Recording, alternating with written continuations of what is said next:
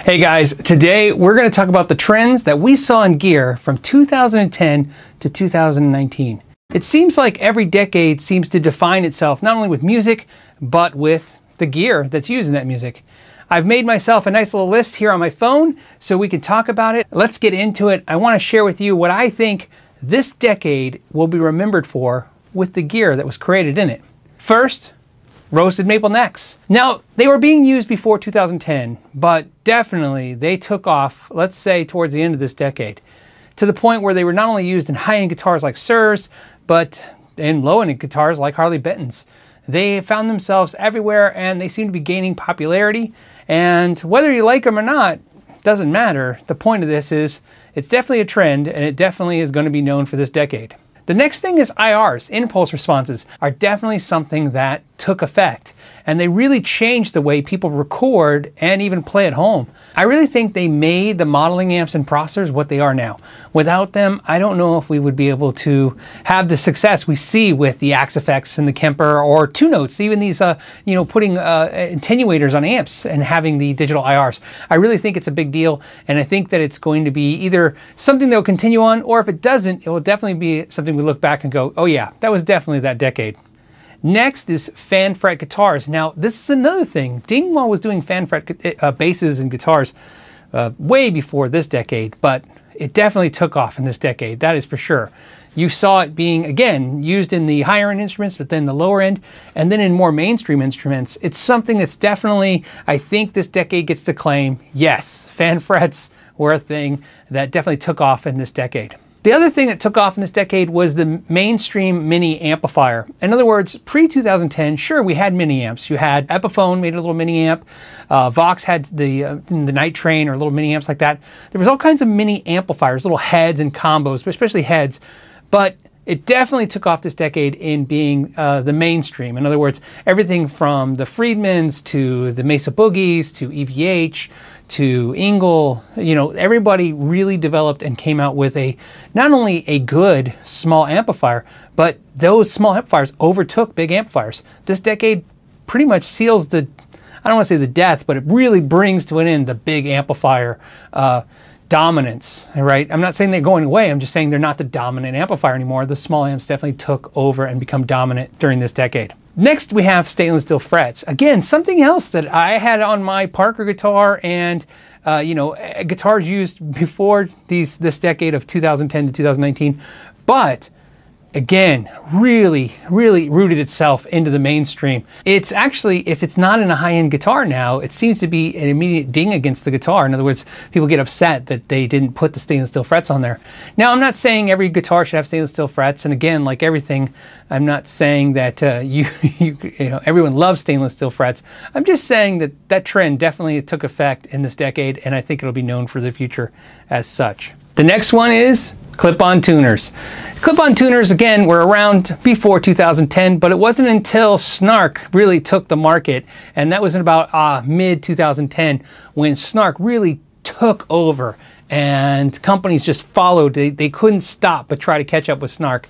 I remember when the Snark tuners came out, and at that time, you had clip-on tuners and people bought them, but really everybody bought the CA, I want to say the CA and the GA Korg tuners, and of course the Bind. There was all these tuners that were people buying, plus, the floor tuners and rack mount tuners. And when the clip-on tuner movement came, it came on hard, and it definitely took over. That's definitely something for this decade to look back and go, yeah, the clip-on tuners, if they stay in the future, this is where they started, and if they go away, it'll be like, remember when everybody had a clip-on tuner?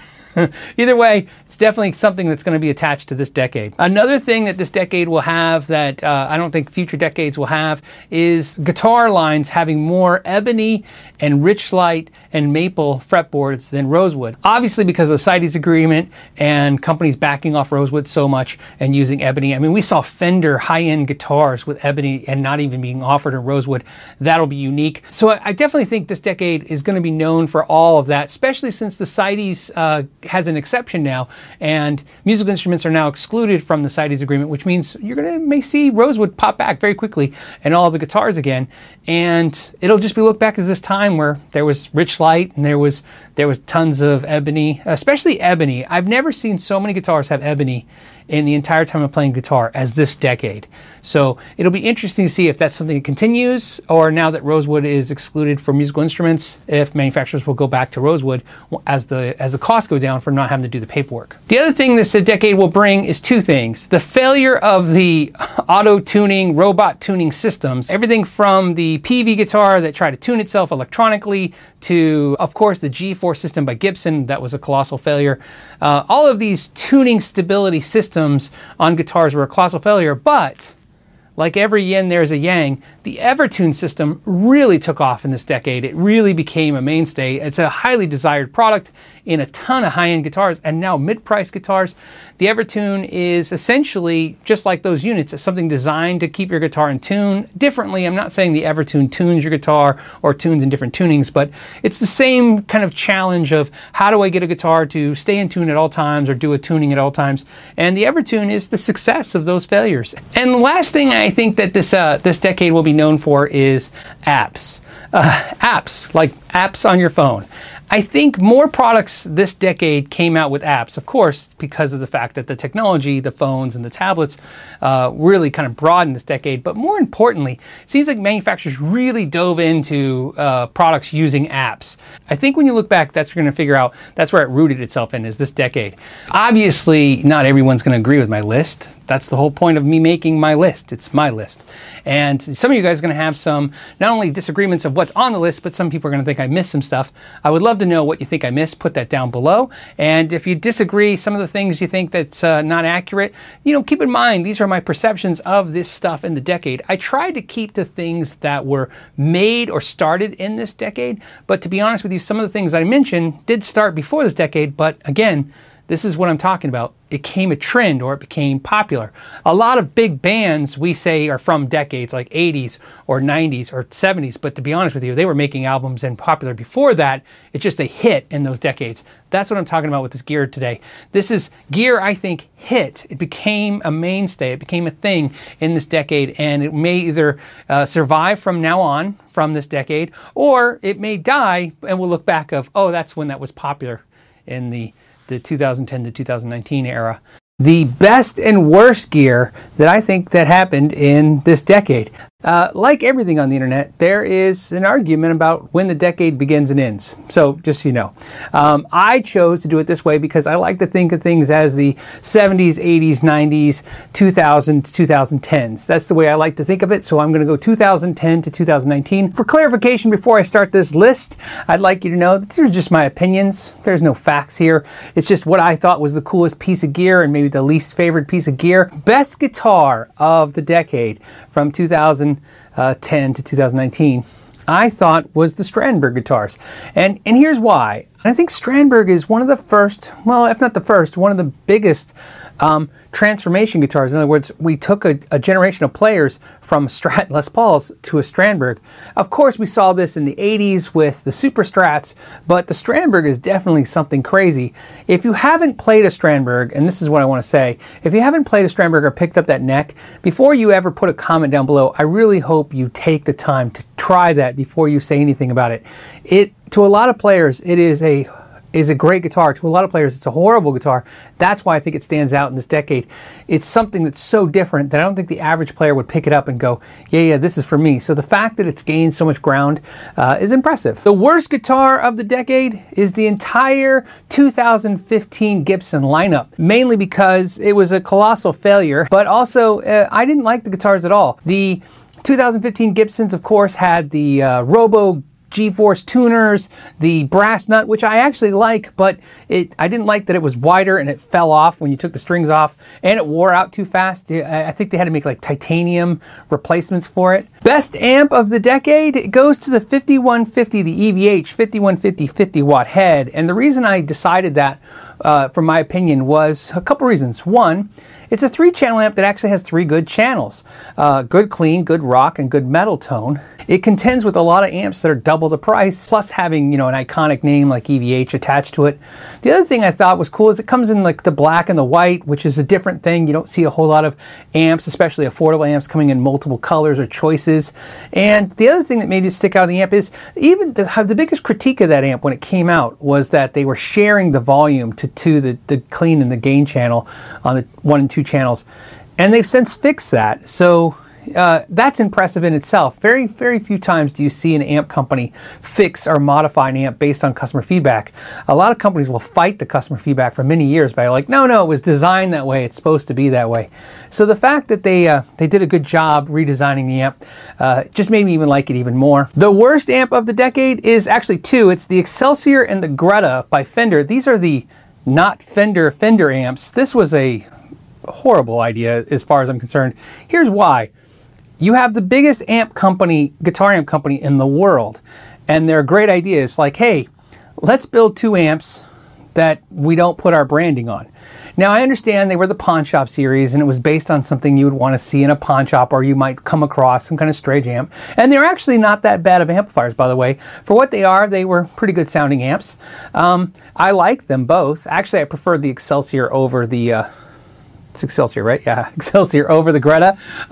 But biggest complaint was, why not just brand them Fender? Even if they were just pawn shop amps, why not just have pawn shop amps that are Fender? They had pawn shop guitars that are Fender. This to me was a big mistake, and I think it was a failure in the marketing of it, of course. This is one that's going to get people upset. The best pedal of the decade. Oh, yeah, right. So I actually have 2, and I had to do 2, and I know it sounds like a cop-out, but hopefully my explanation of the 2 will make a lot of sense. I'm going to start with the one that I think that you guys will understand why I picked it. The BEOD by Friedman. It's a amp-in-a-box pedal platform. In other words, a pedal that's designed to give us, for a $200 price point, a $3,000 amp. And that pedal not only hit the market like gangbusters, they sold, $1 million worth of pedals in the first year.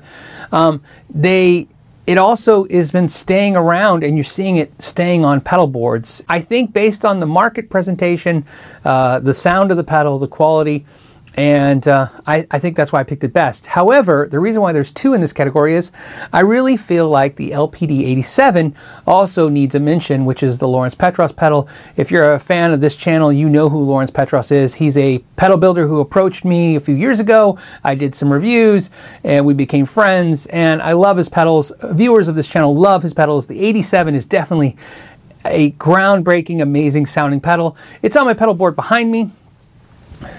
Right there. And it's a mainstay on my pedal board all the time. It's a mainstay on a lot of yours pedals on the board. The problem is I didn't want to just put that pedal because so many people don't know what it is. They're handmade by Lawrence. It's a much different pedal than anyone else. Worst pedal of the decade is the Electro Harmonix Crying Tone wah pedal. This pedal, when I first saw it, I thought, what the heck is this? Now keep in mind, I think it came out the same year as somebody came out with a wah pedal that goes in your shoes. I'm not exaggerating. And this pedal was funny because you step on it, as you can see, it rocks like a rocking horse. And the idea is that, you just kind of rock it with your foot. It actually had a complaint. The complaint was it wouldn't fit on a pedal board because there's no way to attach it to anything. It just laid on the floor. So they made a cradle for it. Whether or not I felt it's no good or not, obviously, I think a lot of people agreed. Maybe a couple of you guys out there have this stuff and like it.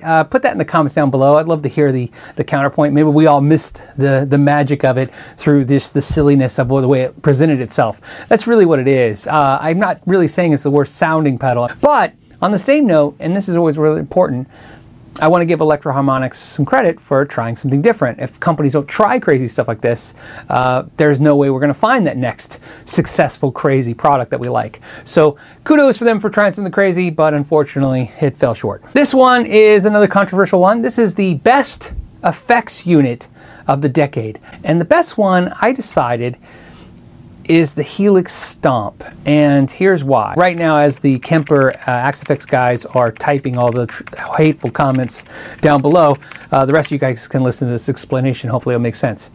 Although I think, and I can agree with a lot of people, that I think the Axe-Fx is a better sounding unit than Helix. That's all, of course, opinions, but my opinion is the Axe-Fx is my favorite of the 3, the Kemper, the Helix, of the 3, Helix, Kemper, and the Axe-Fx. The Axe-Fx is my favorite sounding unit. When I listen to it, it's It has the best tones, and to my ears, I like it the most. So why did I pick the Helix Stomp? Well, it's the form factor. The idea that what Helix did, I think, is really crazy, because here's why. This year I traveled so much, and I did so much. I was hanging out with touring musicians, I was hanging out with other YouTubers, and what I saw was that pedal everywhere being used. It wasn't just sitting around, okay? Not saying the Axe-Fx isn't being used, of course it's being used, but what I'm saying is the Helix Stomp was used in every kind of category I could see. It was being used as a reviewing platform, it was being used as a performing platform, it was being used as a recording platform, it was being used as a backup unit. It was a really impressive unit, and I would be sad if I didn't say what I thought, which is I thought it was the best effects unit of the decade.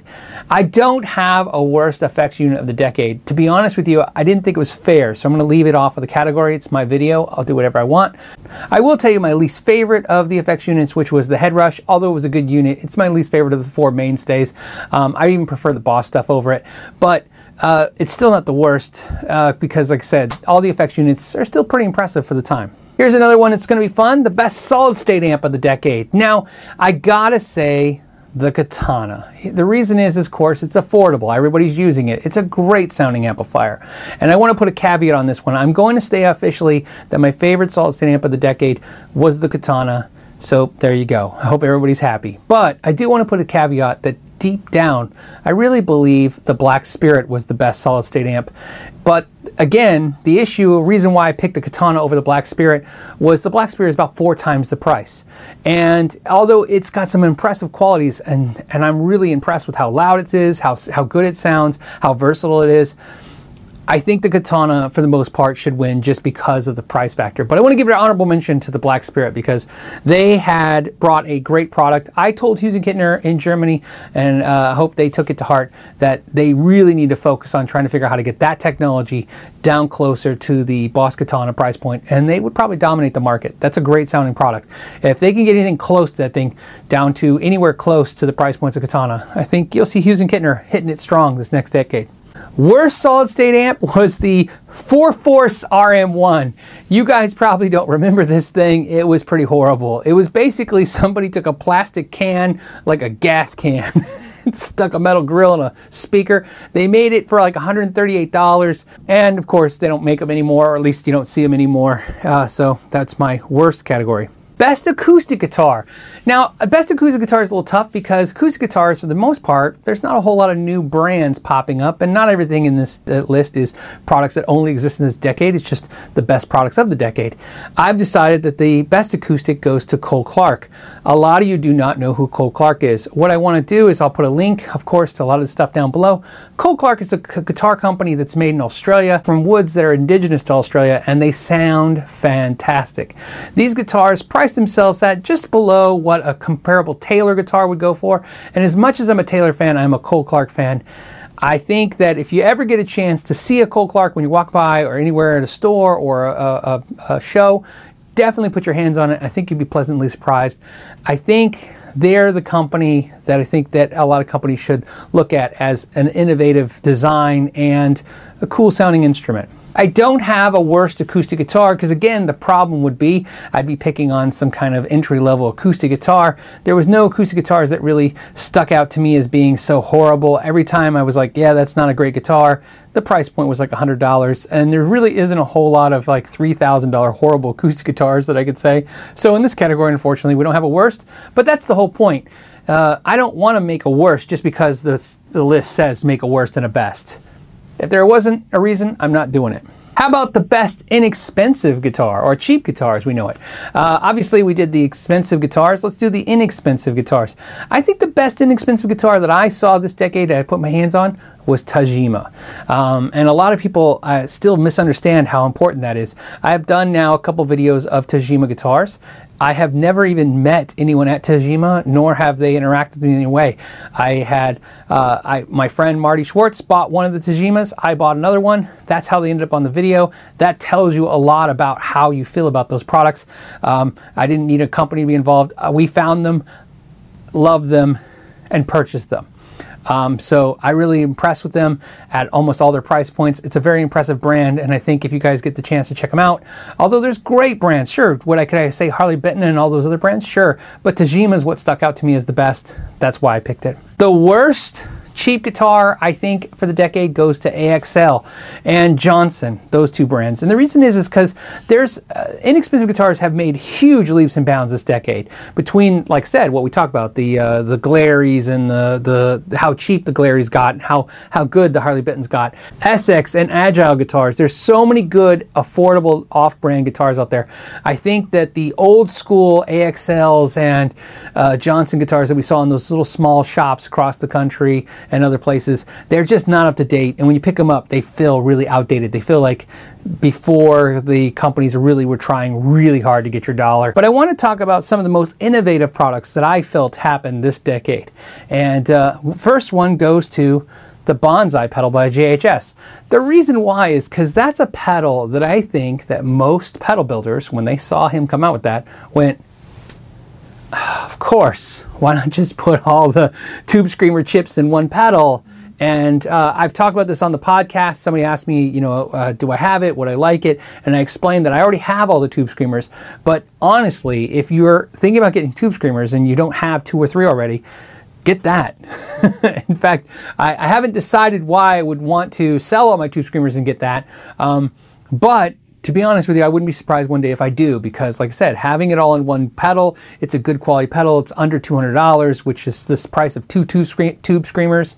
It's very impressive. And like I said, innovation doesn't have to be the hardest thing out there. It doesn't have to be, oh my goodness, they redesigned everything to the point where, no one understands how it works. Sometimes innovation comes with just a simple idea of, hey, why don't I just figure out how to put all those chips in one pedal and solve everybody's problem. Very cool pedal for sure.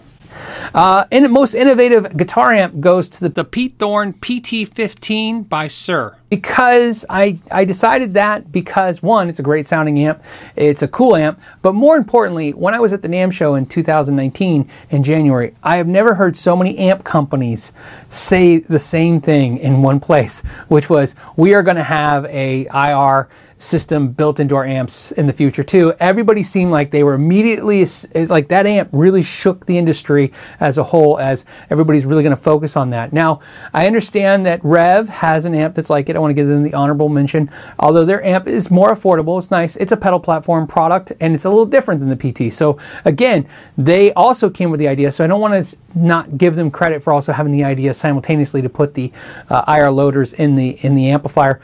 Most innovative guitar of the decade, I decided for me, it's again my list, it's the Music Man Majesty, the John Petrucci Majesty.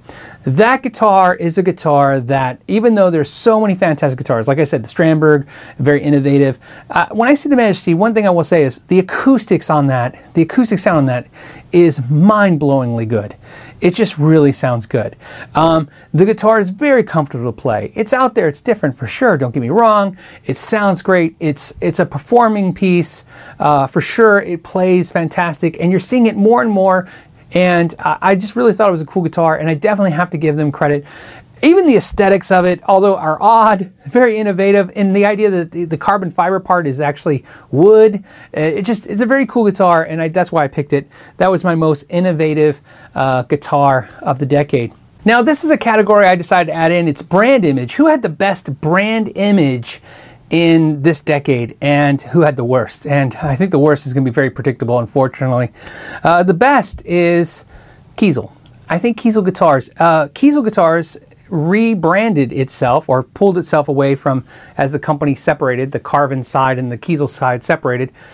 The guitar side, the Kiesel side, in 2015 has, in my opinion, done something I've never seen before, to take a brand and rechange it, rename it, and turn it into what it is now, which is a very desired product line, is very impressive. And I will say this. If you're a pro or against Kiesel, that's fine. I don't really judge you either way. We can all be friends. I will say this. You should really pay attention, if you're a guitar company this next decade, to watching what Jeff Kiesel and those guys are doing. Whether it is you're paying attention or not, they are really gaining a lot of ground in the social media platform as themselves and in the design platform. It's been a really impressive thing to watch. So that's I think the best brand image of the decade. The worst brand image is Gibson, of course. And I would love to say this. I was going to leave them off this list. because I feel like, man, it's twice that I'm nailing Gibson on this. But I have to be honest, not only was it a bad image for the decade, up until 2019 with the rebrand image, the sad thing is Gibson could have easily been my best image instead of Kiesel. In 2019, they rebranded, they restructured, they recame at us, and I think they could have won us over like Kiesel did. But instead, as you know, they made a couple horrible blunders this year, and it's just really sad to see. And like I said, I hate to be this way, but it's a disaster to watch. And last but not least, the most innovative product, and this is a general product that I decided it would be the aux attenuator with the IRs. Again, another product that you see everyone using because it gives you the ability to take things like your old amplifiers that you couldn't record with at night or go to gigs. It's a great product. There's a reason why you're seeing it everywhere. I finally got to try one out, and I have to say I was really pleasantly impressed. That is my list of the best and worst and most innovative products of the decade of 2010 to 2019. Whether you agree this is a decade or it's next decade or whatever it is, at least it's 10 years. It's the best product for the last 10 years. It's my opinion. Please have at the comments down below. Please tell me why I'm wrong or why I'm right. I don't mind. So put that down there below. I hope you guys are having fun, enjoying the new year. Of course, we got some cool stuff coming on the channel. I want to do this list. I thought it'd be fun. As always, I want to thank you for your time. And until next time, know your gear.